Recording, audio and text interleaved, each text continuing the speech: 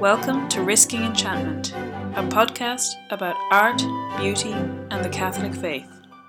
Hosted by Rachel Sherlock. Hello and welcome to Risking Enchantment.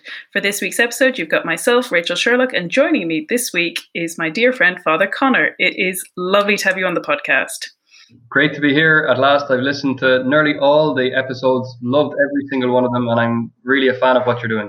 Oh, thanks so much. Yeah, you've been a real champion of it, and I'm really grateful for that. And of course, you've been running countless things in Dublin and further afield in Ireland. I know you best through the C.S. Lewis Book Club that you've been running for, is it 2 years now?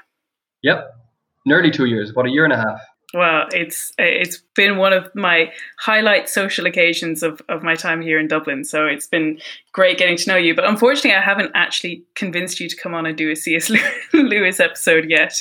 Yeah, not really expert enough to do something like that, I think. I can't imagine that's true, but I definitely have to have Phoebe involved in that one. I think she would come break down the walls if I tried to do a C.S. Lewis episode without her, but that's so we'll have to save that for another day. But it's wonderful to have you on. We're hoping everything goes all right. We've already had one or two little technical hitches, but fingers crossed it's all going well. As I'm recording this, we're about to run our usual U2000 retreat online for the first time because of COVID restrictions. And I think doing any kind of big live event online strikes fear into the heart of anyone ever, but especially, Christian Catholic youth groups. It always seems to come at us hard and fast. So we're praying to, I think, St. Clair and a bunch of other people to try and make sure that it all goes smoothly. Please, Roman. And hopefully we'll have lots of people tuning in, but there is no way. Our retreat usually gets about 1,000 people on the last day. So we just had no hope of trying to run it at the moment. Yeah, no. But I think that's in some ways kind of a good segue into it, because obviously in U2000 retreats, we do a lot of speaking, a lot of talking, and a lot of preaching. And the subject you kind of threw up for us to chat about was about preaching and its place within the faith and why we should care about preaching and the history of it as a perspective on a Catholic tradition. Yeah, exactly. I mean, this is something that fascinates me. I'm a Dominican friar. So a member of the Order of Preachers, so I'm meant to be a professional preacher. It's meant to be my whole life's work, and yet it's only kind of recently I've started delving into the history of it, mainly through my interest in medieval Ireland and a few manuscripts, and then I just kind of fell back in love with the whole Dominican thing and the whole movement of the friars, and I'm really excited about the friars as a movement of preachers and the relevance for that today. And so it's something that really fascinates me. Yeah, so I'm delighted to be here doing this. Yeah, and I think preaching is so important because I think it can really make or break whether people attend a particular church or even whether they go to Mass at all, if they just feel like the preaching isn't any good. And, as Catholics, I think we always reaffirm that like the sacrament is still there, even if you don't really go for the preaching. But it is good to remember how important that preaching is in captivating and in transmitting the message. And I think what I kind of get excited about when I think of it in terms of a Christian tradition is how, as someone who loves words and as someone who loves language, that how words and the word is so central to everything to do with our faith. In the beginning was the word. And so I think, maybe to set us up, we'll maybe talk a little bit about how Christianity and Catholicism is a uniquely kind of language-centered faith, in that we do understand this concept of Jesus being the word, even before anything else happens. Yeah, exactly. And in the Middle Ages, they had this beautiful idea of creation as communication, creation itself, even before salvation history, even before Christ and so on. Creation itself is a book. It's saying something. Alain of Lille, he said that every creature is a word spoken to us. And so even just there engaging with the world around us, we see it as, somehow speaking something to us. And in the Old Testament, then we see that God speaks through the prophets. We take this for granted as Christians, or in the Jewish and Christian tradition, that God speaks. But for many kind of schools of philosophy, like the Platonists, the idea of God speaking would just be seen as ridiculous. And yet The God we worship is a God who speaks through the prophets, and then comes among us as one of us and speaks human words. Jesus was a preacher. Jesus spoke. He tried to convince. He taught. He cajoled. He harangued sometimes. In Jesus, we see God speaking to us in our human words, in a human mode, and that's the kind of the foundation of all the discourse that really happens in the church. It's the preaching of Jesus that's the foundation for all of Christian preaching after that. Yeah, and I think we can so associate the Gospels as like the written word of Christ that we can forget that, Christ didn't write anything down except when he was writing on the ground in that one example. Like we don't have examples of Christ writing anything or anything permanent. And so it's important to remember how central that idea of preaching is to the experience of encountering Christ. Yeah. I think he does it more than he does anything else. Exactly. And it's funny, I was just at tea this evening with the brothers, just remembering something that happened to me a few years ago on O'Connell Street. Somebody stopped me. I was there in my habit, just coming out of confession, saying my rosary. I was like Catholic to the max. And then this evangelical preacher on the street stopped me and was just challenging me on all these extra little things that I was doing. And the person said, in our church, we're a New Testament church. We have nothing that's not in the New Testament. So none of these extra things. And I said, but hang on, you have the New Testament. And in the New Testament church, they didn't have the New Testament. And that was just like, does not compute, just a category error there, So but I think that's an important point, that in the earliest church, it's just a church of preaching, a church where people speak about Jesus, the Jesus they knew, the Jesus who was at work in their lives, and they're simply speaking about him. Yeah, and exactly that. At the Great Commission, he sends out the apostles to go and preach. So it doesn't even stop with him, like it gets continued on to them. And then you hear about it in the Acts of the Apostles and how this tradition of preaching kind of goes on. Exactly. In the Acts, you just see so many different kinds of preaching in different contexts. Paul is in Greece. He preaches by the riverside to these women who are performing their ablutions on the Sabbath. Or Peter preaching to all these multitudes in Jerusalem at Pentecost. Or Paul again preaching in Athens to a crowd of pagan philosophers and kind of matching their message to the different audiences, and really acts as it's a book about the preaching of the risen Jesus. And so it's a really good book to return to when we think about what Christian preaching is. Yeah, absolutely. And I was, in preparing for this episode, I was reading an article which I thought was really interesting called The Word Eclipsed.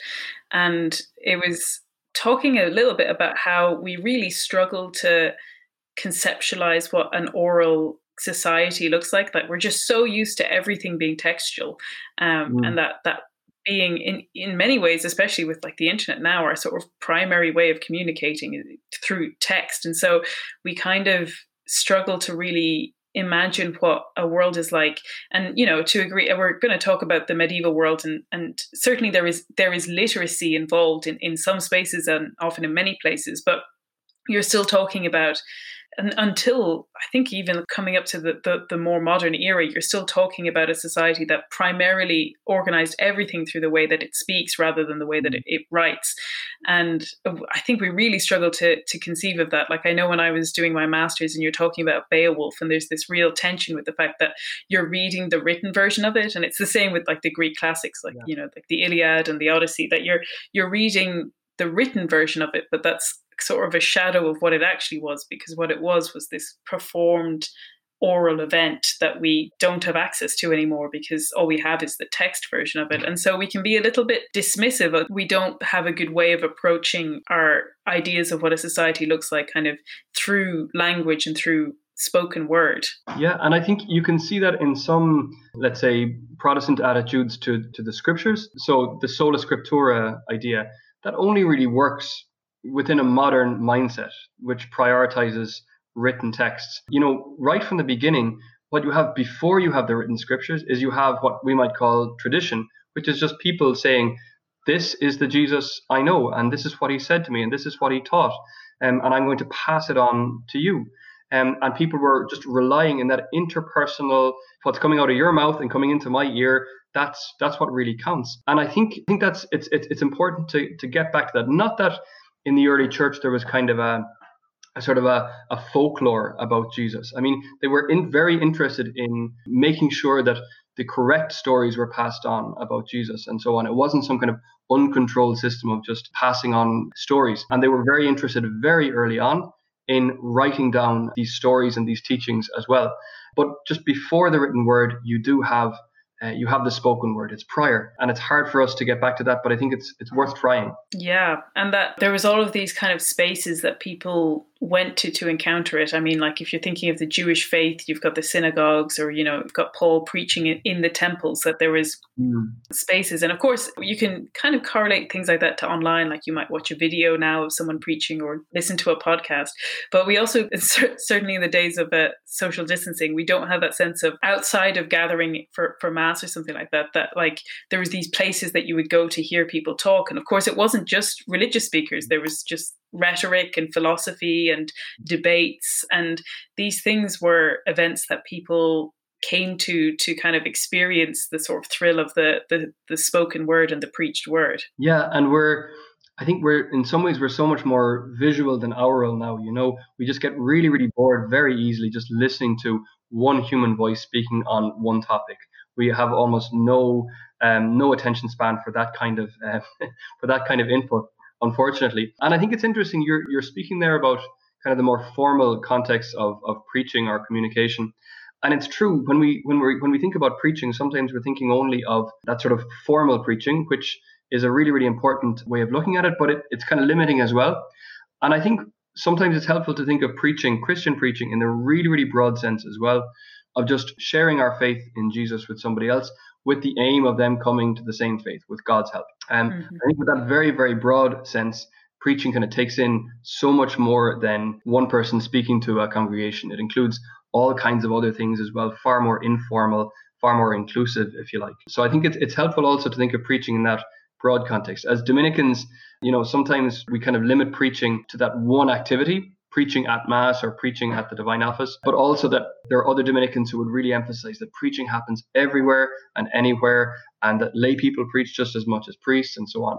And I think it's helpful to keep both of those possibilities in mind. Yeah, and I think that's where you can kind of lose the sense of the female place of preaching, that like so much preaching in some ways happens at the home. Like surely the first person you ever listen to about anything is your mum.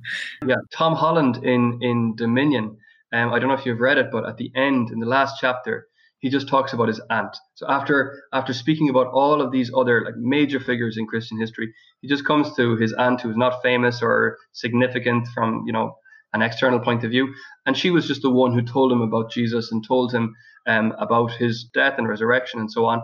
And he said, this really is what's happening. The French feminist Julie Kristeva, she talks about this a lot, this kind of hidden element of feminine work. And I think we can say the same in preaching, that the history of preaching shows up a lot of men. That's what's shown up in the texts and in the records. And yet, if we understand preaching in this broader sense, the vast majority of the work of preaching was actually done by mothers. Yeah, absolutely. And I love that sense of what we were talking about earlier about every animal being a word of God, that like every part of your existence in some ways can show evidence of preaching. And there's such a kind of rich history to preaching. We get to kind of claim some of the big names in writing ever, like Augustine and Ambrose and then on to Thomas Aquinas. It's very cool to be part of that history of preaching the gospel. Yeah, and sometimes we think of those figures as major thinkers or philosophers or writers, but as you say, just to emphasize that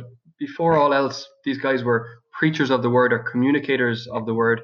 And it's really, really helpful to think of that, especially with the fathers of the church. I mean, later on, somebody like Thomas, he does preach and it's important, but he's a man of the universities. The fathers of the church, so much of their theology was done from the pulpit. And Augustine, especially, if you read his commentary on John, it's his sermons on John, and he's preaching continuously to ordinary people. And occasionally he'll interrupt it and say, by the way, guys, if you want to register to be baptized next Easter, then you have to do it by next Sunday and so on. And all these little notices, turning up in this amazing work of theology. But it was delivered in the pulpit to the ordinary people in his flock. I think it's interesting, the relationship between preaching and the liturgy. And it's true that in the earliest accounts of the Eucharist, preaching is emphasized. You have readings from the memoirs of the apostles and so on, and the gospel. And then you have some kind of a discourse there. And St. Paul, in Acts, St. Paul is described as on the day of the Lord's resurrection, as preaching for so long on the Sunday. So presumably this is preaching apart from the Eucharist. Presumably the Eucharist had already happened, and now he's just preaching and teaching until midnight, when a guy called Eutychus, which actually means lucky, but he's very unlucky in this case, because he falls out of a window, dies, and Paul prays over him and he rises from the dead. Paul, I mean, we'll see that the later theoreticians of preaching, they say, brevity is important. Paul didn't really get that. Just kept going. And you can imagine people kind of like trying to give him the nod, it's time to wind up. And Paul just keeps going until somebody dies. Woe to me if I do not preach the gospel, he said, And that's often quoted in the context of preaching. That's a really important text for the Dominicans. How will people come to have faith if they haven't heard the gospel? And how will they hear the gospel if they don't encounter preachers? And so that idea that actually for the growth and the spread of the faith, preaching is vital. And I think sometimes in maybe the Christendom mindset, or the idea of just a Christian civilization, we kind of forget the importance of preaching for producing faith. And we kind of just presume, sometimes you hear people say things like, well, faith is given in baptism. And that's true. But let's say you're not baptized as a baby. Then faith is normally produced by the testimony and preaching of others, coming together with the grace of God. And then with that faith, you come to baptism as an adult. So it's worth bearing that in mind. And Protestants are much stronger on emphasizing the role of preaching in the life of the church as kind of constitutive of the church. Whereas we would tend to say, it's the sacraments. But really we should be saying it's both. I was reading the section in, I think is it the Confessions of St. Augustine, where he gives this long testimony about the importance of rhetoric. And I was thinking of it in the context of how sermons are different to debates or a lot of other types of public speaking, where a lot of the time the point is to win people onto your side so that you sort of come out the best of it. Whereas a sermon is about the people listening coming out the best of it. And obviously there's a sense of, triumph. And I think even St. Augustine calls like really great preaching a triumph, that like you've brought people closer to Christ. But the real goal is to have the listeners to win. Yeah, that's a brilliant way of distinguishing between rhetoric and preaching right there. I think that preaching is a service, and it should be useful to the people who are listening. Whereas rhetoric is, as you say, it's about winning them over, even by means of lies. And when you read Augustine's Confessions, he's so strong on that. That was his profession. And he says, basically, I was a professional liar. I was selling lies and teaching people how to lie and to gain advantage. So that's how he understands rhetoric. And yet he's willing to use the best of that for the sake of preaching the gospel. And it's really interesting because this plays a key role in his conversion. When he is in Milan, he knows that Ambrose is the bishop. And simply as a professional rhetorician, he respects Ambrose's rhetorical skills. He's heard about them.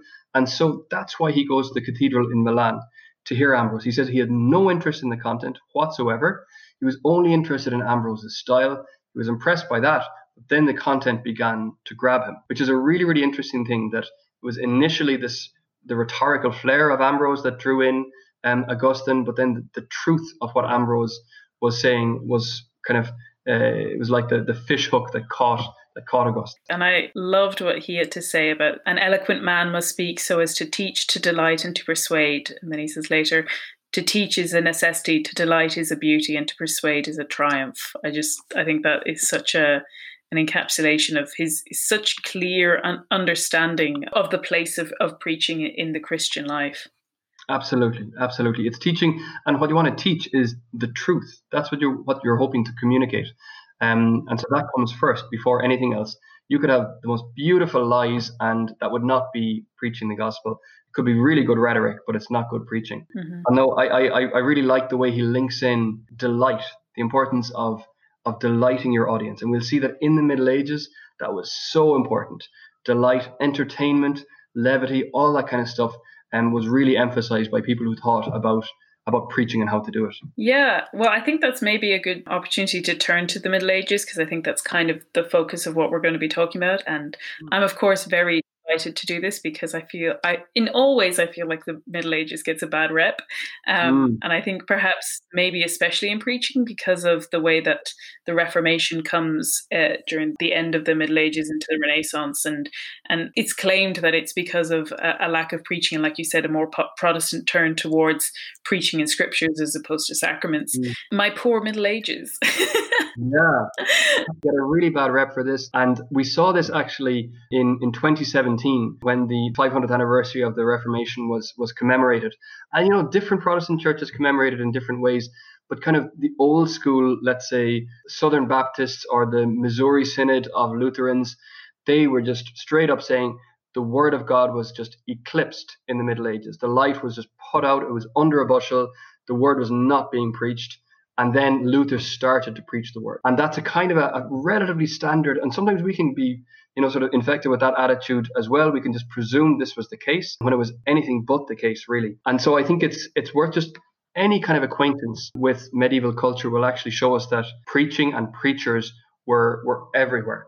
I mean, they could be criticized for their way of preaching, and that's really what the reformers actually did. They criticized the variety, the color, the distracting nature of a lot of medieval preaching, and they said we've got to return to just the pure preaching of the Word of God, purely scripture-based, none of your extraneous stories and anecdotes and all that kind of stuff. Just drop all that, pure preaching of the Word of God, and don't try too hard. I mean, Calvin definitely didn't try too hard to be entertaining in your preaching.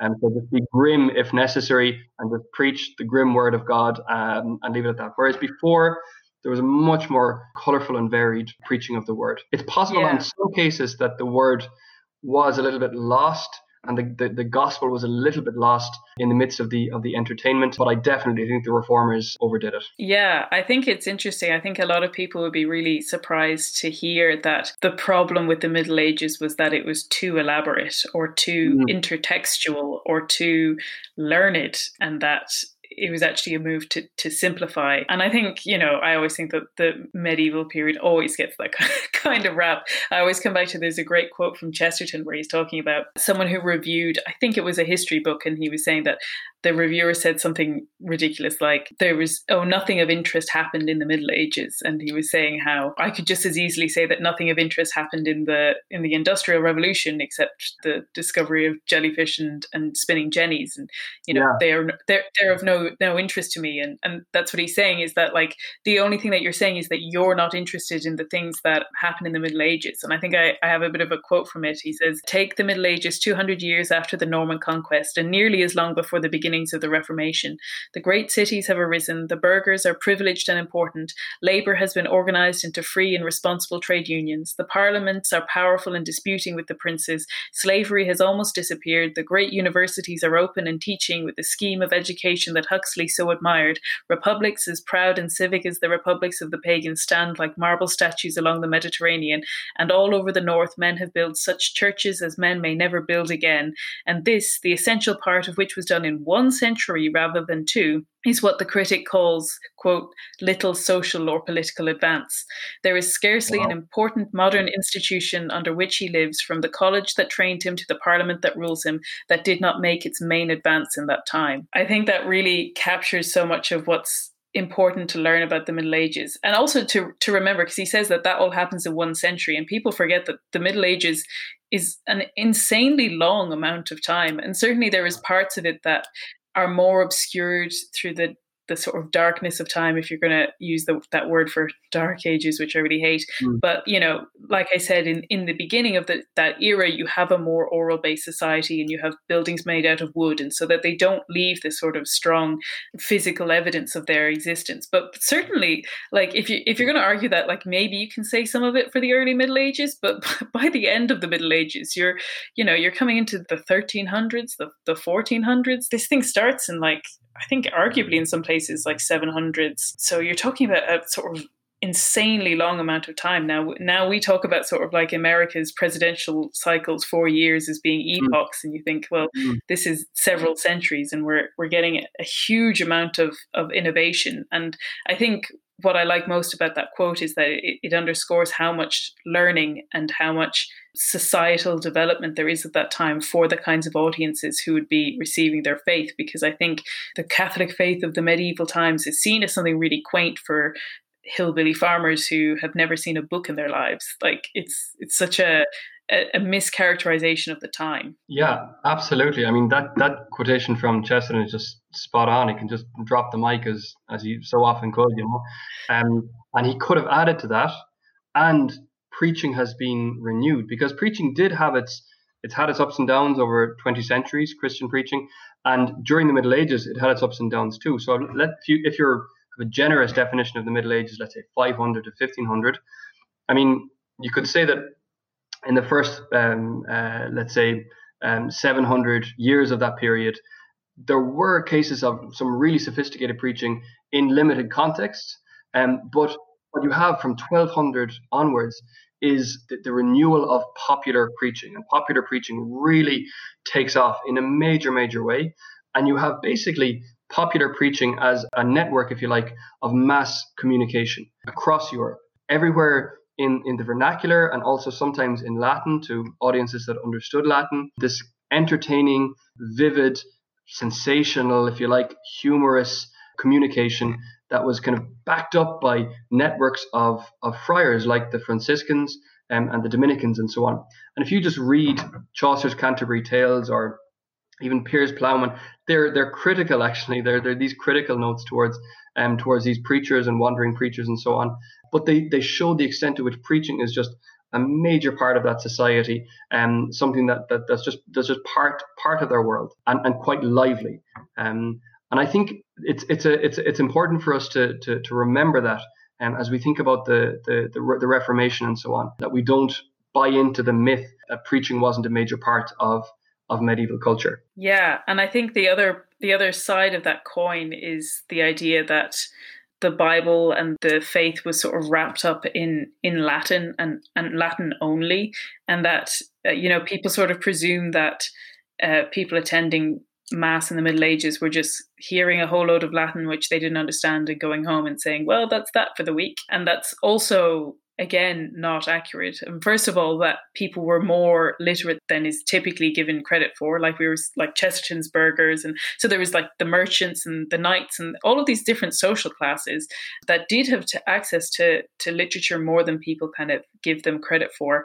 Mm-hmm. But also that, and I think you've done a bit of research on this, that while some of the homilies were recorded in Latin, the chances are they were actually preached in their vernaculars. Yeah, absolutely. I mean, recent scholars, the scholarly consensus now is that when preaching was done towards lay people, when the congregation was made up of lay people, it was in the vernacular. Why on earth would you preach in a language that people don't understand? I mean, it makes absolutely no sense. And if you read the kind of the manuals of preaching, or if you just read generally about the history of this or that preacher, it's so clear that they're intent on being understood, and being understood and speaking with clarity, so that all of your listeners understand you, is a real premium for medieval preachers. So of course they're going to preach in the vernacular, but naturally when they're going to write down what they're saying, or when they're going to plan their sermon, at least in the 13th century, later on in the 15th century they start writing in their own vernaculars, but in the 13th century they're writing in Latin. And it makes sense, because that means you have something that's really shareable. So you write down a really, really good sermon that you preached in Latin. Let's say St. Vincent Ferrer. This is a real example. A Christmas sermon preached by the amazing Dominican preacher St. Vincent Ferrer. It's written in Latin. He preached it in Catalan, because that was the language of the people around him. But then it's distributed through Dominican networks in collections of sermons. It's distributed elsewhere in Europe. And recently it's been discovered in Icelandic. I think it's a 15th century manuscript in Reykjavik. And it's the same sermon preached to people in Iceland in their vernacular as well. So Latin is actually a way for, if you like, these oral events to be uploaded into a cloud and then downloaded elsewhere, and becoming an oral event in a completely different vernacular. So Latin is a brilliant tool for this in this network of mass communication. Yeah, I think that's such an interesting way of putting it, like sort of transcribing it into our modern way of thinking of things, and that like having things in Latin was not about having it be elitist. It was actually about maintaining a level of accessibility across time. Like you mentioned Icelandic there, and it's funny.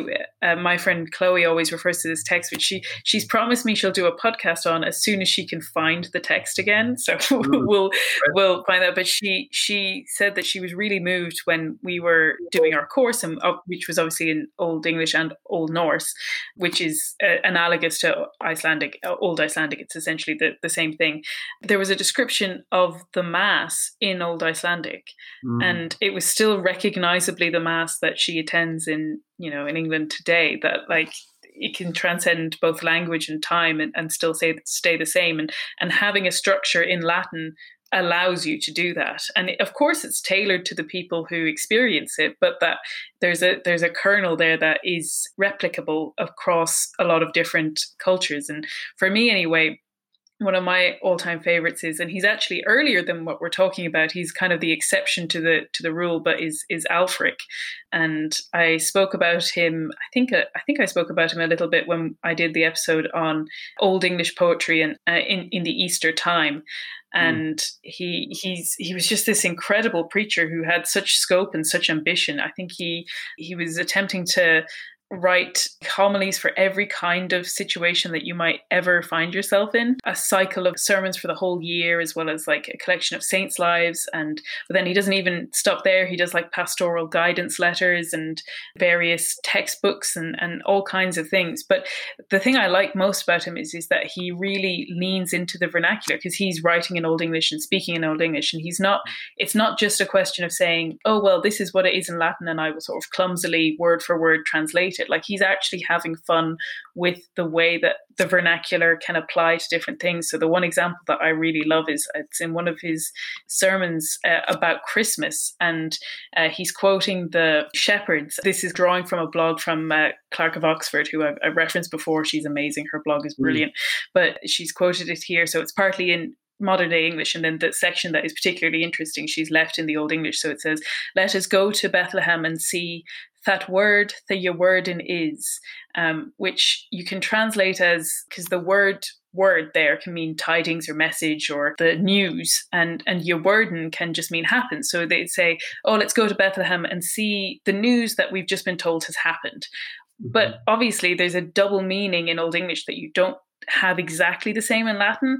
So you can also translate it as let us go and see the word which has come to be, which is obviously a beautiful way of kind of describing the birth of Christ. And I just think it's so exciting to see a preacher, even as early as that was right at the millennium time, the 10th century, but taking such fun and delight in saying that, like, oh, we can explain this in Latin, but actually if we explain it in the vernacular, I can use a double meaning that's going to get this point across so much better than if we just left it the way it was. Absolutely. Yeah, no, a skillful preacher in the vernacular is obviously going to make use of all the things that their particular vernacular can do. And I think it's also worth bearing in mind, again, moving slightly later into the Middle Ages, when you had the development of vernacular theatre and popular vernacular theatre, that this is something kind of alongside preaching. But again, it's the vernacular communication of the Christian faith. So, I mean, it didn't happen everywhere. It's not like you had these cycles of plays in every town possible. But in a lot of places, in Holland, in France, in England, and in Dublin as well, there were these plays performed. So, for example, you might, on Corpus Christi, for example, have a load of little plays performed, acting out all of salvation history, from creation of the world to the judgment of the world, all of it in a language that you can understand. And I'm thinking of an example of in the End Town plays, this 15th century plays, we're not sure exactly where they were performed, but Our Lady and Elizabeth, when they have a little play, Mary sings the Magnificat in Latin, and Elizabeth translates each stanza into English. And then they say at the end, oh, and by the way, this should be sung every evening at Vespers in every church. And so it's just it just shows that this interest in the medieval church, not everywhere and at all times, but very often in popular communication of the faith that was preserved in Latin texts. Absolutely. And that the compilations of homilies and homiletic tales kind of also, first of all, serves those kind of passion plays, but also goes into sort of secular art and literature at the time. And, I think, is it the Gesta Romanorum, which is referenced or drawn on Yeah. from, like, I think it's Chaucer, Gower, Hochelaga, and like all of the Elizabethan dramatists, that even when they're not talking about religion specifically, that they're drawing from these homilies because they're sort of such currency at the time in terms of stories. Absolutely. And so you have a kind of a two-way sort of a thing. You have collections of stories that don't necessarily have much to do explicitly with the Christian faith. So stories about Alexander the Great, or about Charlemagne, or stories about the Crusades and so on, that work their way into homilies and homiletic collections just because they're really good stories. So stories about kings and great deeds, they turn up constantly as anecdotes in sermons. And then you kind of have, going back the other way, from the homiletic world into the world of secular literature, if you like. I mean, the secular religious distinction doesn't really hold up here. But Chaucer, for example, various tales, they're really like little sermons. They're so similar in style. So the Pardoner's Tale in Chaucer, it's really, really similar in style to sermons that would have been delivered at the same time.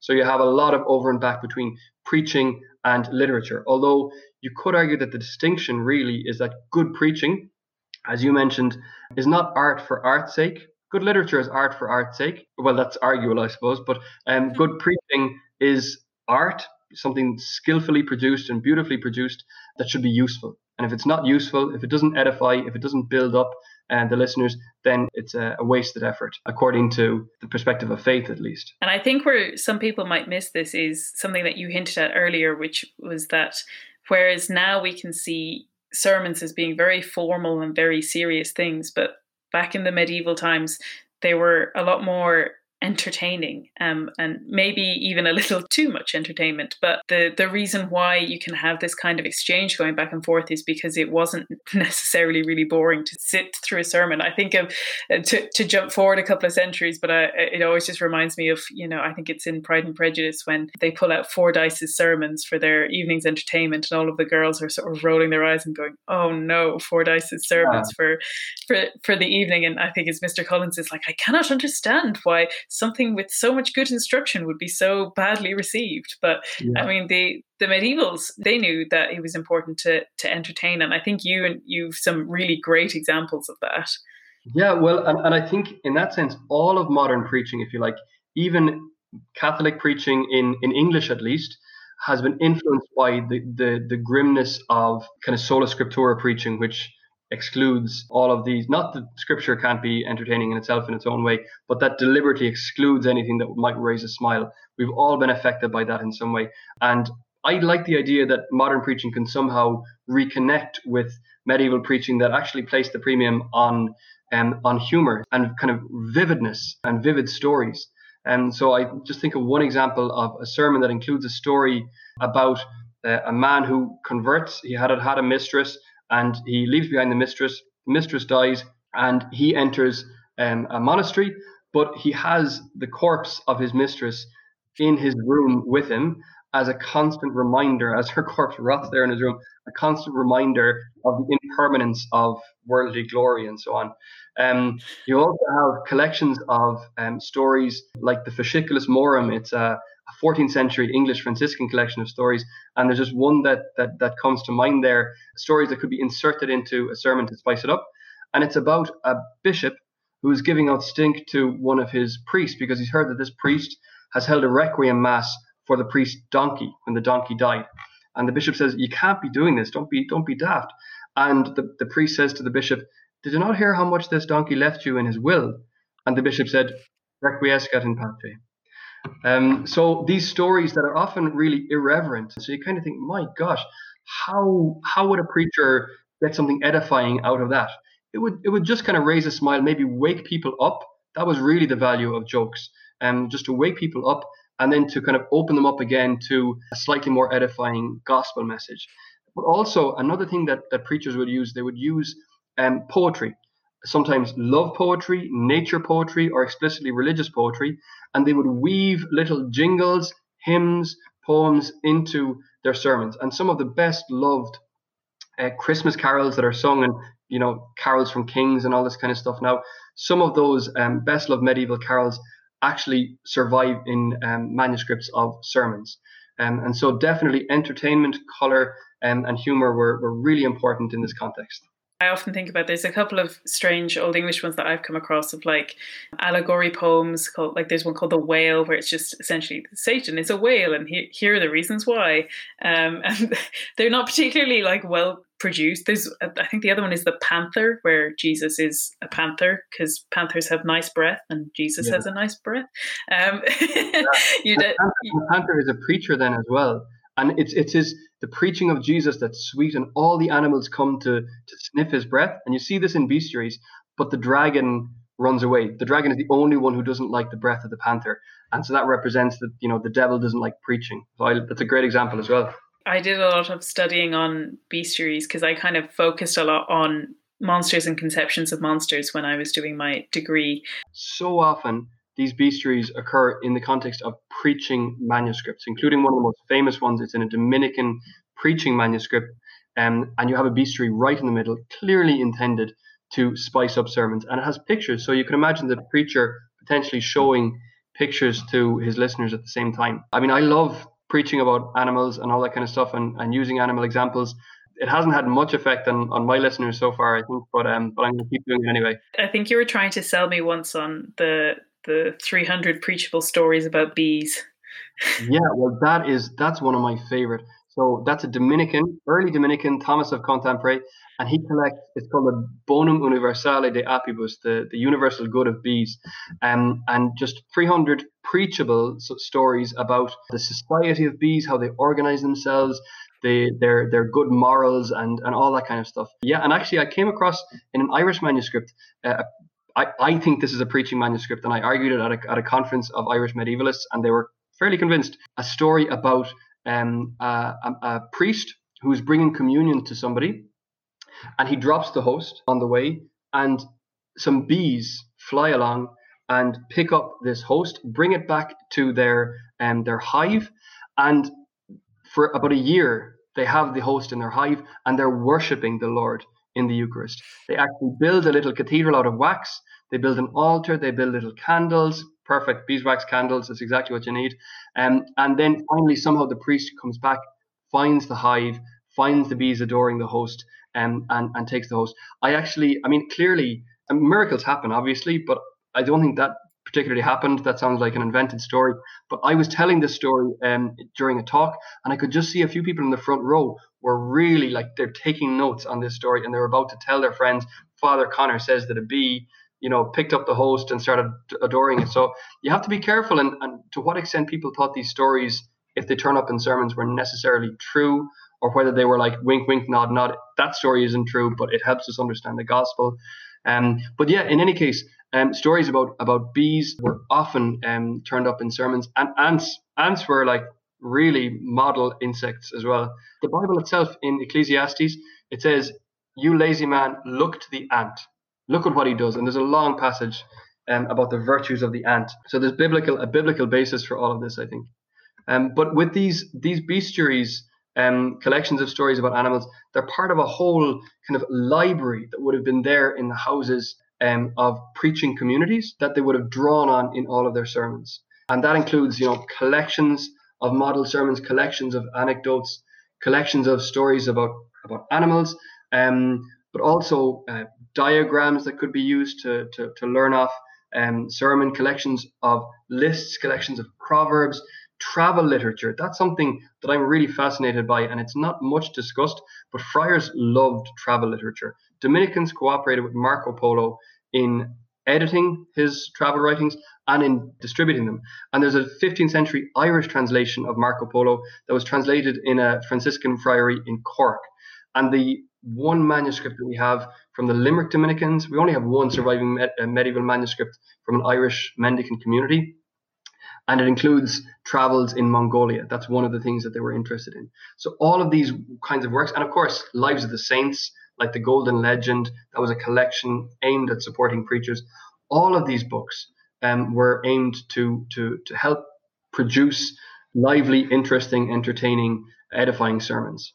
Yeah, and I think it really speaks to the richness of the medieval mind at the time, that travel literature, like you said, like in Cork in the medieval Yeah. time that they were reading about Mongolia. Like I think that really surprises people, and even the idea of having the imagination of being sort of interested in imagining the lives of animals, or the idea that they could have sort of interior lives the way that humans have interior lives, Mm. that like there's this really kind of rich textualism. I think you even mentioned to me that there's some evidence of King Lear being referenced in homilies, which again is just an example of, like Bishop Barron may do it now, where he sort of preaches on whatever big movie has come out this year, that like all of this has a place and has a tradition within the Catholic teaching, that we can take all kinds of inspiration from all around the world, and that there's a real kind of confidence in saying these stories, we're going to teach you about Christ through these stories, even if it doesn't seem obvious how we're going to do that.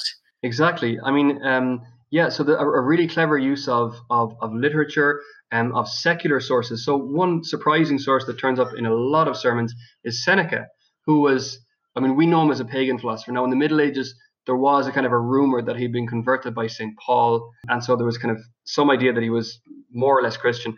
But in any case, he's not explicitly Christian, but he's quoted often in sermons, including when I was studying this Irish language manuscript, I identified the source of one of these quotations from Seneca, and it was just so exciting to say, this is from letter 76 to Lucilius, and here it is in an Irish medieval manuscript. It was so exciting. But that King Lear story, so it turns up in a sermon preached by a canon regular in England, I think in the 15th century. So King Lear obviously predates Shakespeare as a story, and in it talks about the three daughters of Lear, and two who don't really love him but say they love him. And the preacher says, that's like the flesh and the world. They're going to tell you as a human that they love you, but they don't really love you. And their love is not going to bear much fruit. It's not going to last long. But the youngest daughter, Cordelia, she really loves you. And she's like Christ. Christ loves you for yourself. That's the phrase that's used. Christ loves you for yourself. And that's a love that lasts, a sincere love. So Christ as Cordelia. It's a beautiful example of the kind of parallels that the preachers would delight in. And actually, in the same sermon later on, there's a maybe more humorous, more boisterous sort of an anecdote about the devil's daughters. So it just says the devil had all these daughters: pride and simony and sacrilege and dishonesty and lust. And so the devil has to marry all of these daughters off to grooms. And so pride, he marries pride to noblemen. Sacrilege, he marries to farmers. I don't get that. I'm not sure why farmers are particularly sacrilegious, but he marries sacrilege to farmers. Simony, obviously, to the clergy. Dishonesty to lawyers, naturally enough. And he can't find a daughter for lust. So in the end, he marries lust to the entire human race. And so you can imagine people laughing at that point.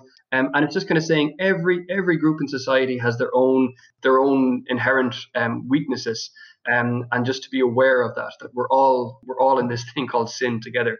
But it's in the context of a sermon, which is an Easter sermon about the resurrection of Jesus. And so there's a hopeful message there as well. That reminds me, I was reading one of the articles by Alan J. Fletcher. He's a scholar in this area. And the start of the article, Fletcher sort of goes into great detail of how specific that medieval preachers were about the mechanics and details of preaching, in that they would literally indicate how you were supposed to say certain words, and like vocally simulating as appropriate wonder, irony and derision, or impatience and indignation, and that even going into like the different body language that you can use, and that there's this real sense of that there's a real kind of scholarship around this, and that it was seen as a real art. And I think you mentioned the arts procedendi, that this was a real skill that was so important to develop because of its primacy and of its importance. And I think maybe that brings us toward a particular favorite of yours, Humbert. Yeah, Humbert of, in the order we tend to call him Humbert of Romans, but it's Humbert of Romans in the southeast of France. And one of his interesting texts that we'll be discussing about is the treatise on preaching. And in many ways, it's like those texts that you just mentioned, which are kind of how-to books on preaching, tips and tricks and so on. But it's a little bit different because it really emphasizes the psychology of the preacher, the motives of the preacher, and the spirituality of the preacher. And it presumes that the preacher is a traveling preacher. So it's really, I mean, as a Dominican, I'm reading this thinking he's really writing for Dominican friars, because we're not just, priests who happen to preach. We are predicatores. We're preachers. That's who we are. And there's a great, when the Pope was confirming the order of preachers in 1216, the actual original manuscript still survives. And originally, the bull said it used the phrase predicantium, so the order of people who preach, the order of people who preach, and that was actually scratched out by the Dominicans before it was kind of resubmitted to the Pope, and it said predicatorum, the order of preachers. In other words, it's who we are, and Humbert really reflects that in his discussion of preaching. It's like being a preacher, the vocation of being a preacher, the grace of preaching. And so Humbert he's the fifth master of the order. So the Order of Dominicans the Order of Preachers was founded in 1216 by St. Dominic, not surprisingly. And really it's a movement of full-time popular preachers. We're kind of associated with the universities. People think of Thomas Aquinas, Albert the Great, but popular preaching is the bread and butter of what Dominicans were about. So we arrived in Ireland, people might be interested to know, in 1224. This priory that I'm in right now, not the actual building, but the community that I'm in, was founded then. So we have a big anniversary coming up in a few years' time. And in that same year, Humbert joined the order. He was one of many students at the University of Paris who were attracted to this new order of popular preachers.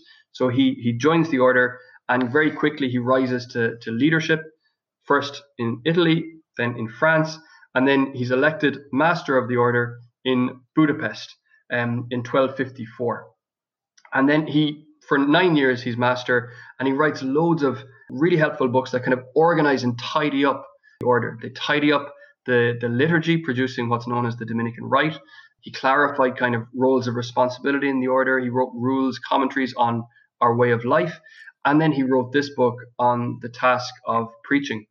As well as that, it's worth knowing that he wrote collections of sermons and collections of anecdotes or exempla that could be used in sermons. And I was just having a look through some of these template sermons that he kind of distributed throughout the order, and some of them are great. I mean, there's one on kind of a template on a sermon that could be preached to women generally, the template of a sermon at a tournament, a jousting tournament, which is just so cool. And he says at the start of this model sermon, he says, a tournament is a really good place to go, even though they're illegal. He says they're illegal, they're not meant to be happening, but it's a really good place to go because there's lots of sinners there. There's lots of people who are far from Christ. And so that's where we need to be. But he says, only preach if you're likely to get a hearing. If people just put their fingers in their ears, stop preaching. And I was kind of thinking, this is like, going to a music festival or something in Ireland today and saying, these are the people who need to hear the gospel. Let's do our best. And if they're not interested, we'll move on. So in any case, that was who he was, really interested in mission to foreign countries as well. And he died in 1277. So that's who Humbert was. Yeah, and you linked me his treatise on preaching when we started discussing this podcast, and I was kind of expecting it to be kind of dry, and then I started reading it, and it was actually really fascinating, and like you said, very astute in the way that it analyzes people's psychologies and the sort of the good reasons people have for wanting to preach, and also the bad reasons for both wanting to preach and not wanting to preach, like the self-importance aspect of it, or the self-aggrandizement, but also the false humility or the laziness or the cowardice that would lead you to not preach. That it was very astute in terms of its assessment of people's motives. Absolutely. I mean, we read it in the refectory here. So sometimes we have a reading during lunch, and I picked this book to read. Like you, I expected it to be fairly dry. But as I was reading, I mean, after every meal, people were saying, gosh, it's so relevant to our lives today. And we were able to say, like, when he's talking about a particular type of person, we're kind of looking around and saying, oh yeah, that's brother so-and-so, and this is brother such-and-so. And that's me. Like, I mean, I remember reading out one bit, I won't say which, but I was just thinking, that's exactly my fault as a preacher. He's spot on. So he's really astute, and, there's nothing new under the sun. And so lots of what he identified as kind of flaws or weaknesses or strengths in preachers and preaching, they're still relevant today. Absolutely. Yeah. And I love the way that he he lays out why preaching is important, and we've touched on this a little bit before, but he does such a great job of explaining how the church is built up of preaching. And in some ways it feels very counterintuitive, and I don't think as a Catholic I would ever now want to sort of diminish the role of the sacraments, and particularly, we're still in lockdown in some ways, and so many of us have been kind of denied access to the sacraments that you do really rejoice in receiving them. But he does point out how in Christ's own presence on earth that preaching was the thing that took primacy, and that we have such an opportunity to reach people through preaching. Yeah, and actually reading some of this, some of us questioned it afterwards, and we were just kind of saying, gosh, I mean, he's really bigging up preaching in the life of the church, almost to the extent of kind of diminishing everything else. But I mean, in the context, he's trying to really carve out a space for what Dominicans are about in the life of the church. And again, remember, this is at a time of the renewal of preaching, when it had previously been, not as prominent in the life of the church, it's fair to say. So one of the things he says is he compares preaching to all the other kinds of things that are done in the church. So like works of corporal mercy, or the study of the Bible, the celebration of the Eucharist, hearing confessions, and then the preaching of the singing of the divine office. And he's partly critiquing here kind of the monks of Cluny, if you like. So the monks of Cluny are kind of saying, what we're all about is just like offering this perfect praise to God in the divine office and in many masses a day. And Humbert is part of a kind of a slightly counter movement, a corrective of that, because what he says is, okay, studying scripture is important, he says, but the aim of this study should be the spreading of the doctrine of scripture, the spreading of the true faith.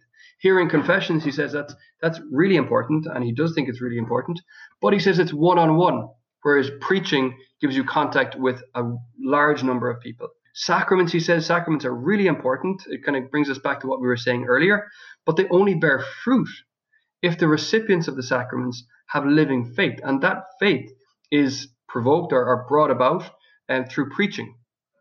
And then singing the divine office, singing the praise of God, that's really important, he says, but the laity don't understand the words sung. And this again shows the priority of the vernacular in preaching. He says, when you're singing the Psalms in Latin, the laity don't know what you're saying, but they do understand what the preacher says. So again, he just presumes, it's just taken for granted that the preacher is preaching in the vernacular.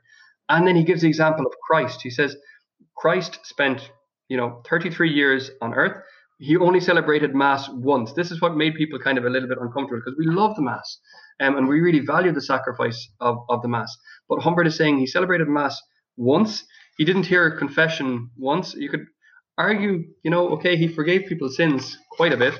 And then he says, and he never said the divine office.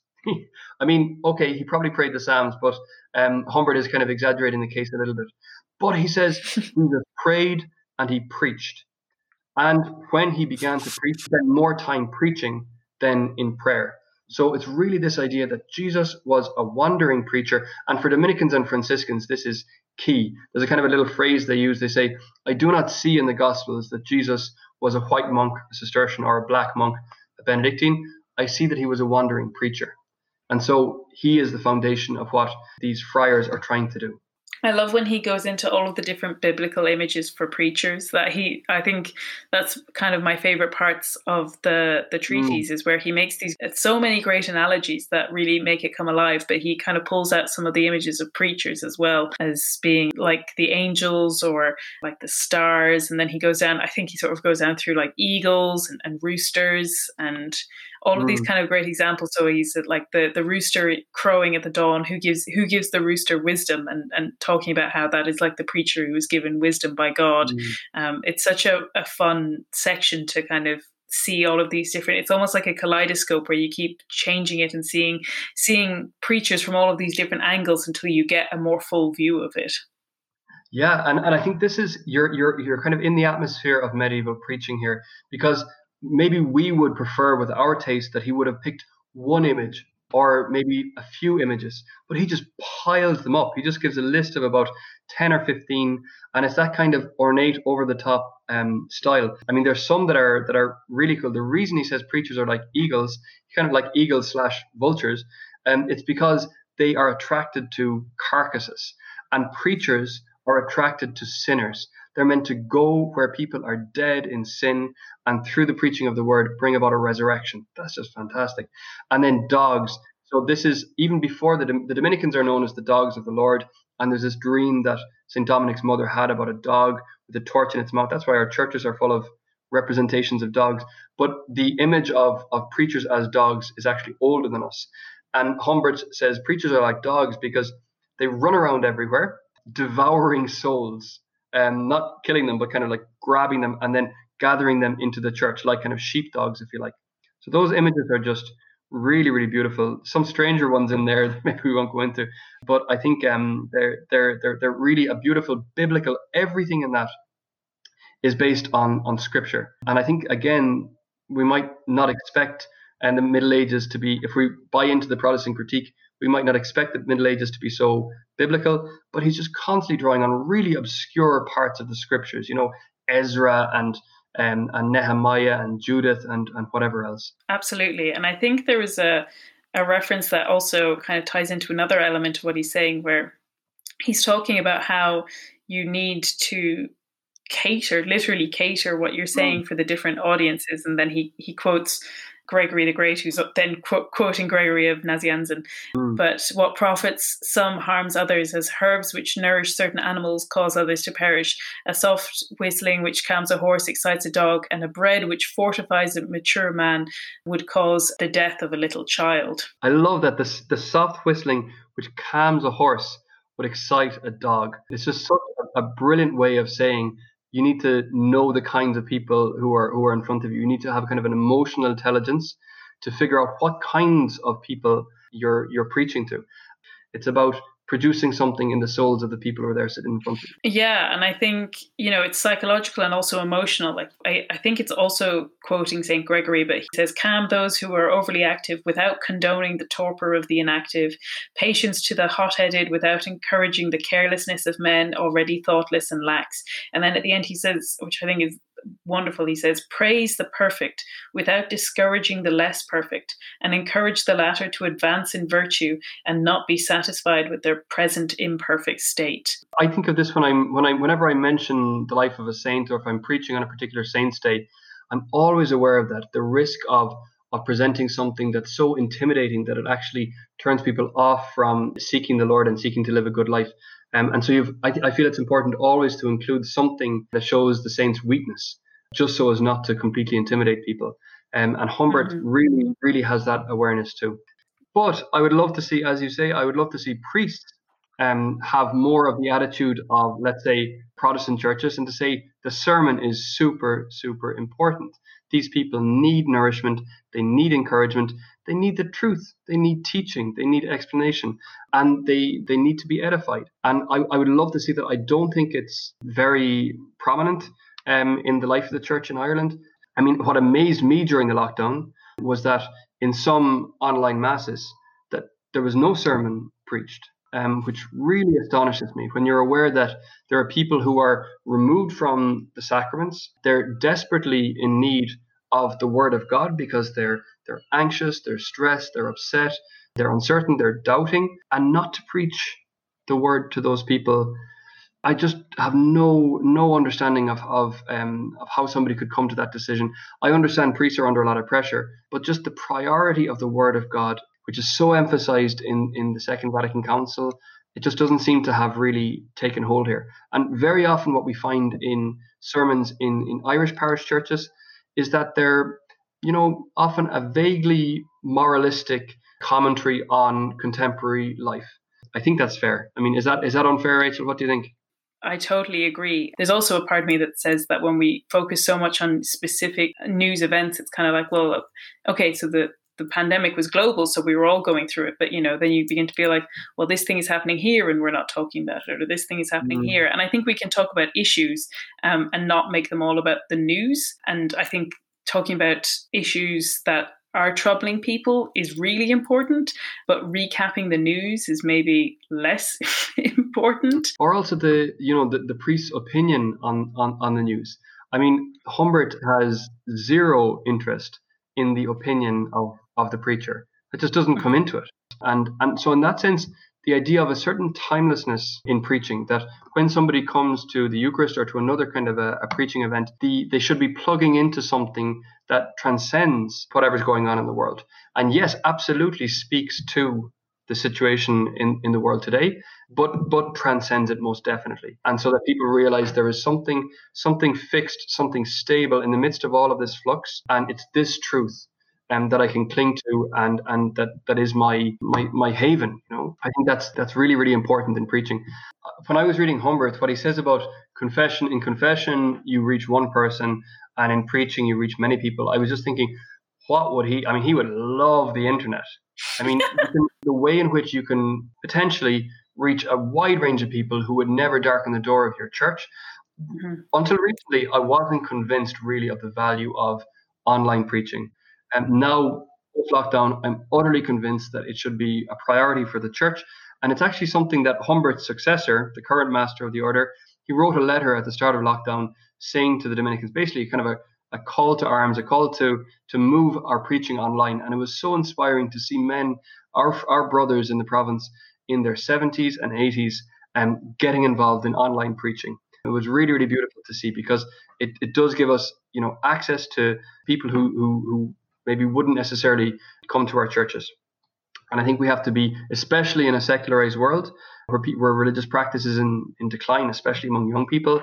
I think it really is where it's at. If we're interested, it's like going to the tournament for Humbert. You're saying, look, these are the people who are not coming to the sacraments.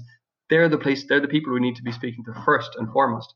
Absolutely. And I think that's a great place to wrap up. This has been such a fun conversation, just like what we're talking about. And I guess the only thing I have left to ask you is, what have you been enjoying at the moment? Well, I've been enjoying lots of different things, reading in all kinds of different directions, apart from what I should be reading.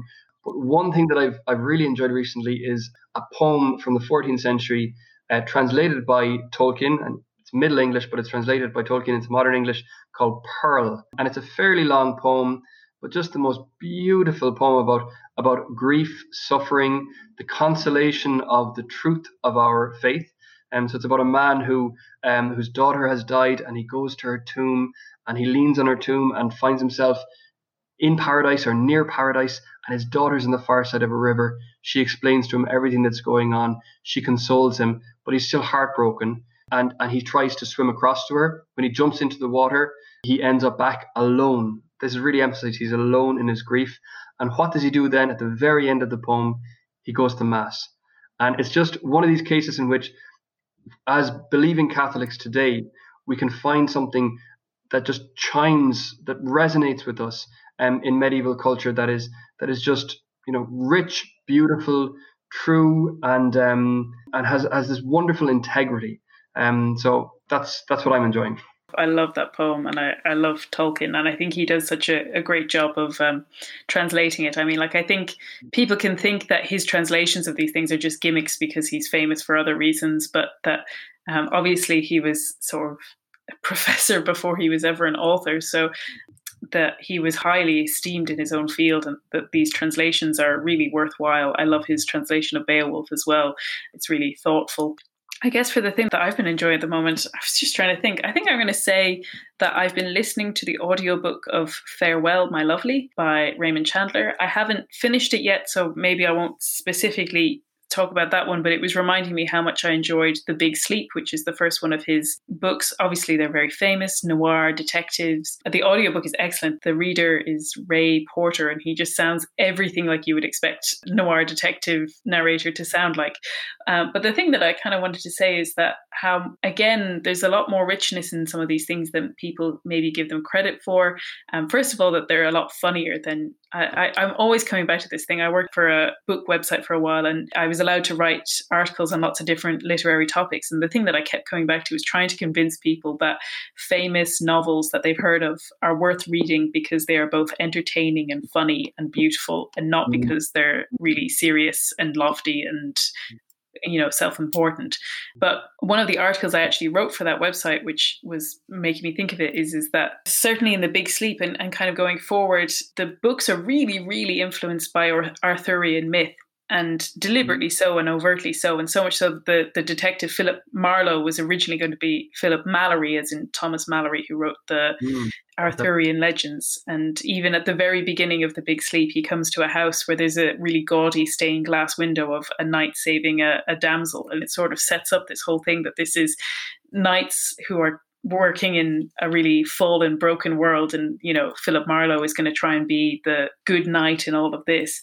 And I just think it's really interesting to see the way that people take literary influences that you wouldn't expect and translate them into very different settings. So that's what I'm going to recommend. Oh, that sounds great. I'd love to read that. And it kind of made me wonder about sort of medievalism in literature and in culture. There was this kind of, maybe in the 19th century, this valuing of the medieval, and just maybe the difference when, in terms of our faith, when we turn to things that are medieval, it's not so much kind of a matter of restoring a lost age, but what we find in the Middle Ages, when we find good Christians doing good Christian things in the Middle Ages, we find brothers and sisters. And I think for me, that's why I love the Middle Ages. Yeah, I couldn't agree more. That's amazing. Thank you so much for joining us, Father Conor, and hopefully we'll have you back on again soon. We've had to record this online, but I'm hoping in the coming weeks and months, maybe it might be possible to start doing these in person again. And it's always wonderful to talk to you. And of course, for all of our listeners, thank you so much for listening, and subscribe and share and get in touch. I've had a few emails over the summer from people just getting in touch and telling me what they're reading and things like that, which I genuinely love getting. So do get in touch, and I'll be talking to you again in another 2 weeks. Thanks for listening.